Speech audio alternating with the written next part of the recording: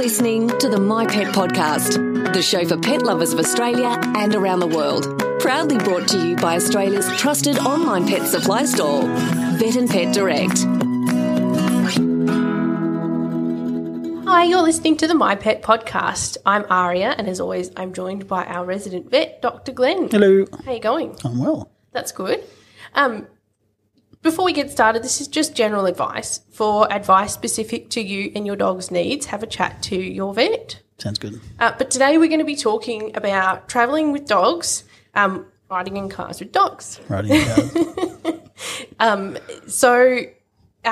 It could be some dogs love the car and some dogs really don't love the car. Yep, and everywhere in between. Yep. Yeah. So it's definitely a spectrum of love for the car. Correct. And there's also obviously, safety concerns. There's a lot to consider. Yep. And it's something that we, can do a lot of. Can happen every day, and then sometimes it goes wrong and sometimes it goes really right. Yeah. Yes.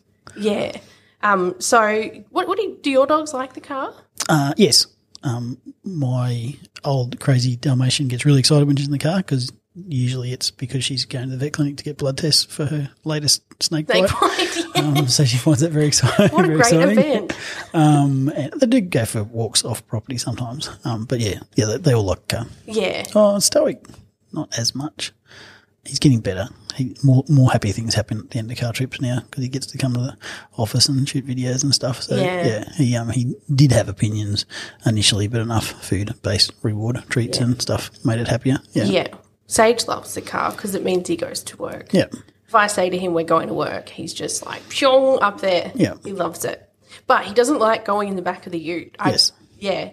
I've only tried that once with him and he's like, no, I'm not a farm puppy. I'm not a farm dog. I am a pampered pooch. I am a lap dog. That's right. So let's get into how to prepare dogs for travel. What things should we do to prepare them to go in the car? I mean, there's lots of training things you can do to like first introduce puppies and dogs to the cars. I mean, you just want to make it as pleasant experience as possible is the short answer. Yeah. I mean, if you're preparing to go for a road trip, I mean, certainly if you've got a 10-hour road trip coming, just putting your dog in the car and going for a 10-hour road trip sounds like a really bad idea.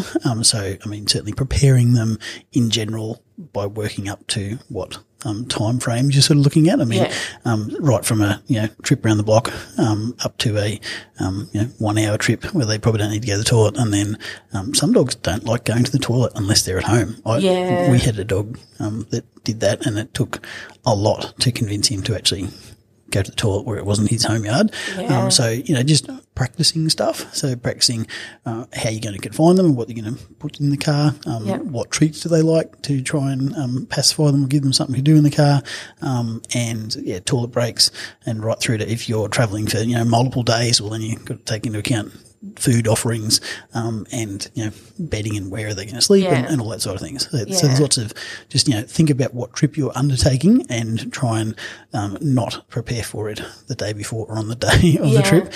Just do the things you need to do. Yep. Yeah. If I'm going on a big trip with my dog, I'll have like a bag for me and a bag about the same size for the dogs with all their stuff in it. Absolutely. So you mentioned restraining them. So that's an important safety thing. Yep. Is it better to have them in a crate or a harness? I mean, in my opinion, for most dogs, I mean, a crate makes more sense. But in a lot of circumstances, a crate isn't particularly practical sometimes. It depends on your car, depends on the size of the pet, and depends on the layout of the vehicle as well and how many animals you're travelling. So, I mean, but definitely, I mean, the guiding rules are not in the front seat as much as people sometimes don't like that. I mean, modern cars with airbags and dogs restrained or otherwise in front seats is a disaster waiting to happen. Pets in your lap and, we never want to think about what bad things could happen, but car accidents happen all the time and airbags discharge, and if your little dog is sitting in your lap, he cops an airbag in the face and that's not what it's designed for, and there's going to be major issues. And in the front there's the distraction side of things. Yes. And again, even not in an accident situation, dogs, are very distracting. And if you get caught by the police, you'll probably get fined for it as well, because it's certainly not legal to have a dog in your lap if you're driving. No, and the laws about dogs in cars vary from state to state in Australia, don't they? Depends on the jurisdiction, but essentially they all need to be restrained, whether it's in the car or in the back of the ute. Situation.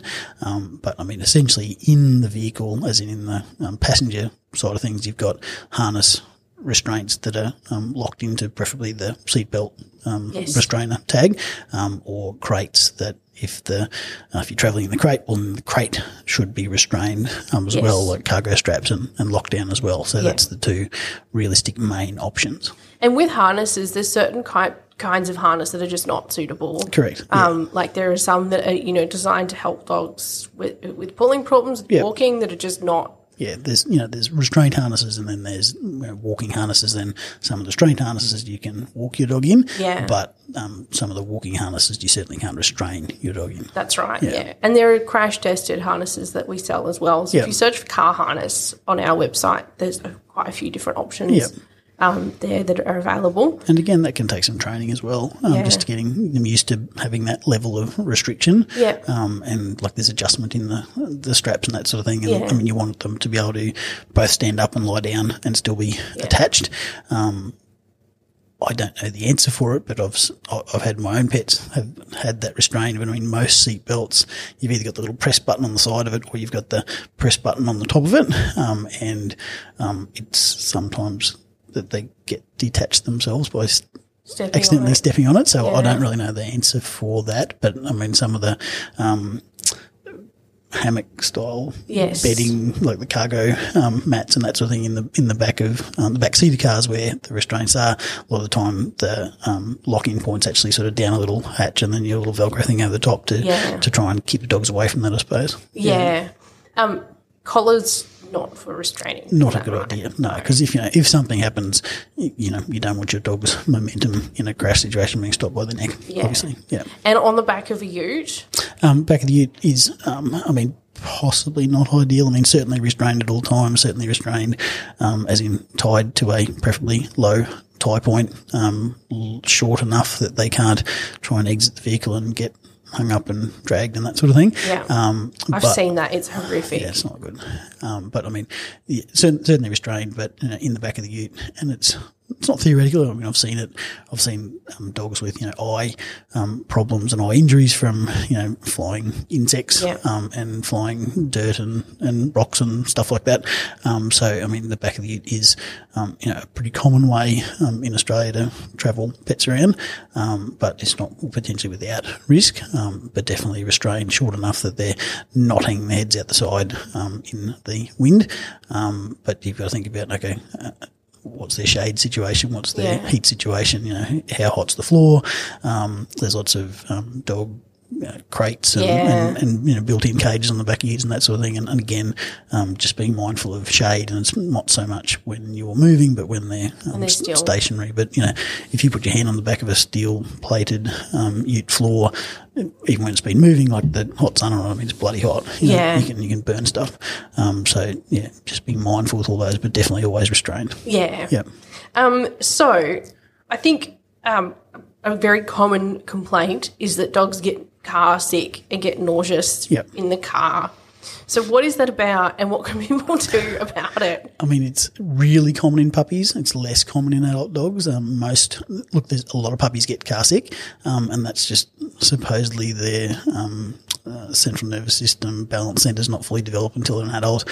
I think that's probably the case, because you see lots of puppies that get car sick and far fewer adult dogs get car sick. And then preempting that is, if you're going for a car trip, not having a full stomach on your dog or puppy for that matter. Definitely no feeding an hour before. Realistically, I recommend a couple of hours at least before you're going for a car trip, because doing it on an empty stomach makes more sense than on a full stomach, that's for sure. Yes. And that doesn't mean they won't get nauseous, but there's less to throw up, and I think they seem to get less nauseous. Yeah. And I guess it can be tricky if you're trying to use food rewards to make a positive association with the car, but then that's where you can do that I mean, we could talk about training for hours, but it's where you can do the conditioning and that when the car is stationary or like drive around the driveway. That's right. And if they're already get nauseous, or maybe food board isn't the way to do it, like while they're moving. Yeah. But realistically, I mean, to me, it's more so about like having a full stomach. So I mean, I've got no troubles with them, having a treat dispenser or a chew toy or a licky Kong, with some peanut paste and that sort of thing to keep them occupied for a road trip. Yep. They're not going to get a full stomach doing that. Yeah.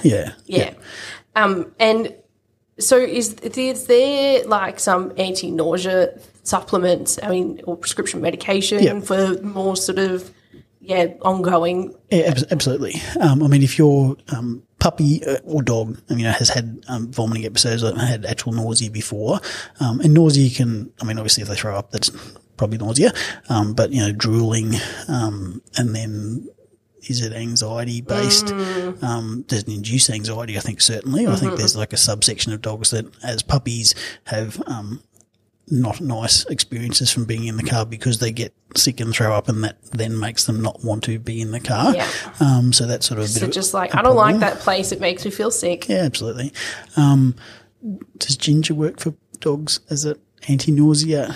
I think it seems to. Yeah. I've never given it to my dogs, but I've had clients that swear by it, and ginger's not toxic for dogs. So, I mean, a ginger, a couple of ginger cubes or a ginger supplement, I don't think it's going to do any harm.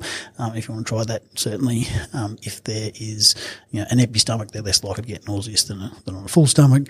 There is a very effective prescription medication called Serenia that's available in tablet form from your vet that is a very, very effective anti-nausea medication, and pets, particularly if they can have long road trips that have had nausea troubles before, last for about 24 hours. Ironically, you've got to give it with a full stomach. But because it lasts for 24 hours, you can give it the night before, and that's my usual recommendation. So even if you're going for like a multiple day trip, you can give them a tablet the night before and travel the next day, and then when you get there, give them next tablet with their meal and go from there. And it seems to be effective certainly it's an effective anti-nausea medication, but a lot of dogs, once you stop them from being nauseous for a couple of trips, they seem to improve significantly. So I think it sort of retrains their brain or maybe reduces that anxiety that induces nausea a little bit. Yeah. It's prescription medication. So you have a discussion with your vet whether they need to see your pet for that prescription medication or if they're happy to dispense it. I mean, it's a very safe medication, but it is still a scripted medication that you'll have to have a conversation, and your dog may need to be examined by the vet for you to get that. Yeah. So anxiety is, definitely a big one at play here. Absolutely. And, like you say, one of the symptoms of that can be vomiting and nausea. Yeah. So other than training, which I think we'll end up doing a whole other video on, we can obviously touch on it briefly, but what sort of things can we do to help to reduce that anxiety? Yeah. So, I mean, again, not touching too heavily on training, but obviously, getting them used to getting in the vehicle and feeding them like, their meals in the back of the vehicle before it goes anywhere, and just getting them more happy with being in the vehicle, certainly, making them more comfortable in their circumstances. You can use things like, thunder shirts certainly aren't just for dogs with storm anxieties. Like it's a non-specific anxiety aid where you put a little compression vest on and gives them a hug and releases serotonin, and they feel better about their circumstance. So that's certainly suitable for travelling. Things like Adaptil, which is the dog appeasing pheromone. So they're either collars or sprays. The plug-in adapter's not going to work in your car. Probably, unless you get a 240 volt outlet. But the collars and the spray, environmental spray, like inside the crate or in the back cargo area, where your dog's travelling, that can make them feel more comfortable in that environment, certainly. And the Zilkine, which is a dietary supplement that is a treatment for mild to moderate anxiety. You can start that a couple of days before your road trip, and have that in the system, and it has a calming effect without having a sedative effect for them. And vets used to give out the little yellow tablets, acepromazine tablets, which is a sedative. It is a tranquilizer, which used to get used a lot for car travel and plane travel and that sort of thing. We've really gone a long way away from that now. Like there are other prescription anti-anxiety medications that you can use, that the old acepromazine tablets used to half bomb them out and make them wobbly. Yeah. So that used to induce potentially more anxiety because they couldn't balance themselves, but it wasn't actually anti-anxiety, and it used to make them actually more anxious. Their body couldn't respond to it. So, right. But there are prescription anxiety medications that if you haven't got enough activity from, the Thundershirt and the Zilkine and the Adaptor, which, are very effective in a lot of cases, consult your vet and see if there's other options if you've got a really problem traveller. Yeah. And again, it doesn't mean that they're going to need that for the rest of their life if they're a pet that needs to travel a lot. Yeah. But usually if you can give them a couple of happy experiences, they improve. We actually have a whole podcast about anxiety in general. So if your dog's anxious about travelling, that one would probably be good to listen to because, anxiety can be, I'm willing to bet that if a dog's really anxious about travel, they're probably anxious about other stuff. Pretty fair chance. Like, I'm terrified of flying. Like, the last time I had to fly overseas, as the plane was taxiing out, they taxied back in to let me off because we do not want this crazy person on our plane. But I had some happy experiences, and I'm pretty good now. Very good. But I'm also anxious about lots of stuff. So I don't know how you got around that, but don't give your dogs vodka for travel. No, and also I don't think trying Zilkine for your own travel phobias is probably... I'm not going to recommend it. There is a product in Europe that has got the same active constituents in it for people. Really? But I'm not advising you to take Zilkine. No. Yes. No, that's interesting though. But yes, anyway, we're not talking about travel phobias for humans, but I very much empathise with dogs who are worried about travel because I've been there myself. Yeah, and it's like most things, if you have a bad experience, pretty fair chance you can have a poorer opinion about that same thing the next time. But if you can have good experiences, usually that opinion gets better. Yes. Yeah, definitely. And like I know from my own experience that some really nice in-flight food did absolutely help to condition me to think that flying was nice. Yep. Food can help. So during the trip, what are some tips to make that trip more comfortable for everybody? Yep. On the food front, certainly you can have treat-based things and chewy things, like a bit of a chewy experience for dogs to help them out, whether that's, pig's ears and that sort of things. I'm not a big fan of highly processed rawhide chews and that sort of thing, and probably taking a big meaty bone isn't a great idea in the back of the car. But, things like Kongs with frozen stuff in them, or, peanut paste, or stuffing of some sort, that makes sense. And if you have one of those big hammock things, they're so easy to clean that you can, don't have to worry so much about the messiness. Yep, so in those or in the crate situation, that definitely makes sense. Yeah. Regular stops for pee breaks and water breaks definitely make sense. And again, a trip up to an hour, your pet probably doesn't need a pee break, but if it's an hour or two, it's probably a good idea to offer them a pee break and a drink and a stretch of the legs. Sniff the local surroundings. Yep, absolutely. If you're preparing for a trip, I think probably exercising your dog well the day before makes sense. So, if they're not going to get much exercise that day, get them a bit more tired potentially and do an exercise walk within their usual capacity sort of thing the day before makes sense. Yeah. But yes, if you're doing a 3 or 4 hour trip, they're going to need to have a reasonable stretch of their legs. Yeah. That probably doesn't mean letting them off lead in an unfamiliar environment, because, there's all sorts of new things, vehicle noises or strange things that could scare them when they're usually fine and they really like you and stay close. I wouldn't recommend that. So, an extension lead or a long line makes sense to get a bit more exercise in their legs so they can stretch their legs. Yeah. One thing to remember if you're travelling with puppies that aren't fully vaccinated yet, and that could be going to get your puppy and bring it home. And sometimes people go for long distances to get puppies. Or if you're travelling around the time of, up until that a week after their last puppy vaccination, which is probably going to be at 16 to 18 weeks of age, they're not fully immune for parvovirus, which is the main one that we're worried about, and it's a poop transferred viral infection. So, if you're stopping beside the servo where everyone else stops with their dogs, that's not a great spot to let your puppy have a toilet break. So it's Yeah. probably find a more secluded area away from, suburbia or away from where other dogs are likely to have been. Yeah. Or you could go to the extent of take a puppy pad and like a fake toilet spot for the puppy, which may or may not work depending on what they've been trained for. But certainly, trying to find an isolated, very low dog population area if you're going to let them touch the ground to go to the toilet, I would definitely advise that, because every dog's pooped next to the servo on a long trip. Yeah. Yeah. Yeah. And on note of pooping, I have two things in the back pocket of my car seat at all times: a collapsible water bowl and a roll of poopy bags. Yep. Don't get caught without them. Yep. And if you are pooping in the woods in an isolated spot, still please be a good citizen and pick it up. Yeah. Yeah. Yeah. Yeah. No one wants to find dog poo. No. If you're changing diets with your dog, it's probably best to do that before travel as well to prevent some car messes. Yes. Absolutely. So, I mean, depending on what your normal diet is for your dog, I mean, my dogs are on a raw food-based diet most of the time, so travelling with a raw food-based diet doesn't make things very easy sometimes. No. I mean, there are options like Balanced Life and dehydrated raw foods, but any diet change, if you're going to say change your diet, do something else for the trip, yes, I would do that, in the week leading up to the car trip. So, if it's a multi-day excursion, that you're not going to get dietary upset troubles on the second day because of what we ate the night before. Yeah.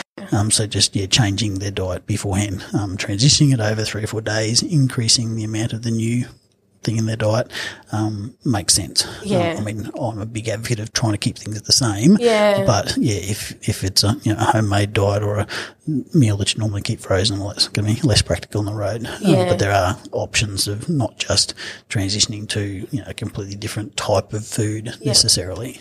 But just be mindful of that, and again, preempt it. Yeah. It's good if with those longer trips to know where the nearest vets are. Yep. Look up where the vet is along the trip and save those contacts in the phone in case of emergency. Probably makes sense, and something you don't think of. But if you're going for a camping trip, okay, where is the closest vet? What are their open hours potentially? What's the closest emergency vet situation that you might need when it may not be necessarily easy to find if you're out of service, and you've got 3 different towns that might be the closest towns. Knowing beforehand when you haven't got mobile service, which direction you've got to head in sort of makes sense. So, it's just peace of mind sort of stuff, but it's something that people probably don't think of. Yeah, it's definitely a good idea. Yeah. What about, occasionally you'll see a dog with their head, hanging out the window. Yep. I mean, it's not legal to have any part of a human's body outside the car, so Correct. I've got to assume it's the same for dogs. It's not legal to have them hanging out the window. Nothing's supposed to hang out the outside of the vehicle. It's on the side because they're a cargo essentially, so they're not supposed to be outside the vehicle, and it's dangerous potentially for those. Grasshopper in the eye at 100 kilometres an hour is bad news. Dogs really like the wind in their lips and their ears and everything else, but I've seen that ear damage can happen. I don't really know. Like you see online that dogs can have their ears damaged. I don't know if that's because they flap too much or something. I'm not really sure on that. Yeah, like getting hematomas from... I don't know. I mean, potentially, theoretically, I suppose. Yeah. But, I mean, eyes, I've seen, corneal ulcers from unknown objects. And, if you're travelling on dirt roads and cars passing on dirt roads, there's obviously badness because there's lots of chipped windscreens and you don't want to see a chipped dog. No. That's one that I see that makes me anxious. Gosh. Please don't get dogs hurt, are enjoying doggy. it until something happens, and we try and stop that. Yeah, that's right. That's right. Well, is there any other tips you want to cover before we wrap up? I think that pretty much covers it. Okay. Yeah. It'd be nice to go on a road trip with the dog, I think. Yes. I think I might have to plan that after this. Puppy holiday. I had a great road trip once where we moved from Darwin to Brisbane, and I was on my own. I had 4 horses, 2 cats, 2 dogs, a sheep. I think that was it.